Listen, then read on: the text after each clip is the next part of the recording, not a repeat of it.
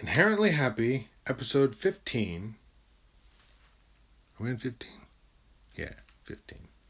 The happy will. The happy willpower. The happy leave everything to happy land, last will and testament. The happy will be yours and also be yours. Call and response. The happy mind is just the car, cleaned up and shiny, but the happy will actually drives it. This ain't vegging out on the couch of eternity. This is a lifetime of service and an afterlife time of play. And if ever you want to leave Happy Land Eternal, you can. Come on back here, if you like.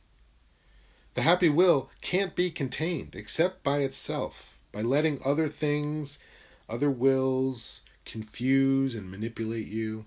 I'm trying to mold you. But I tell you that, so it's not a manipulation. I do it because training is required for conditioning, not brainwashing, brain rinsing. You can't just say, your happy will is free except for how you restrict it based on the advice of others or incomplete contemplation and misunderstanding of yourself. You can't just say that. People will be like, what are you trying to sell? You have to hear me ramble about it for a spell before it seeps into your sense of self and corrupts it, bends it to my happy will.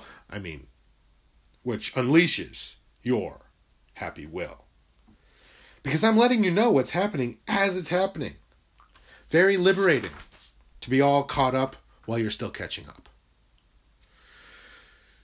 Or am I trying to trick you? Where am I? Who am I? Well, that's where your judgment comes in. Am I trying to trick you? Am I saying that I'm telling you what I'm doing while I'm doing it just so that you think I'm telling you everything, but in actuality, the sheer process of you listening is corrupting you more and more so that you believe everything I say and you listen to my voice and you're like, yes, whatever you say, sir. Well, then you can snap out of it right now. You can be like, oh, okay, fuck this guy, I'm out. Or you can be like, hey, now, I'm aware, I'm present, I'm mindful, I'm good. So, stretch your happy will and see what it can do.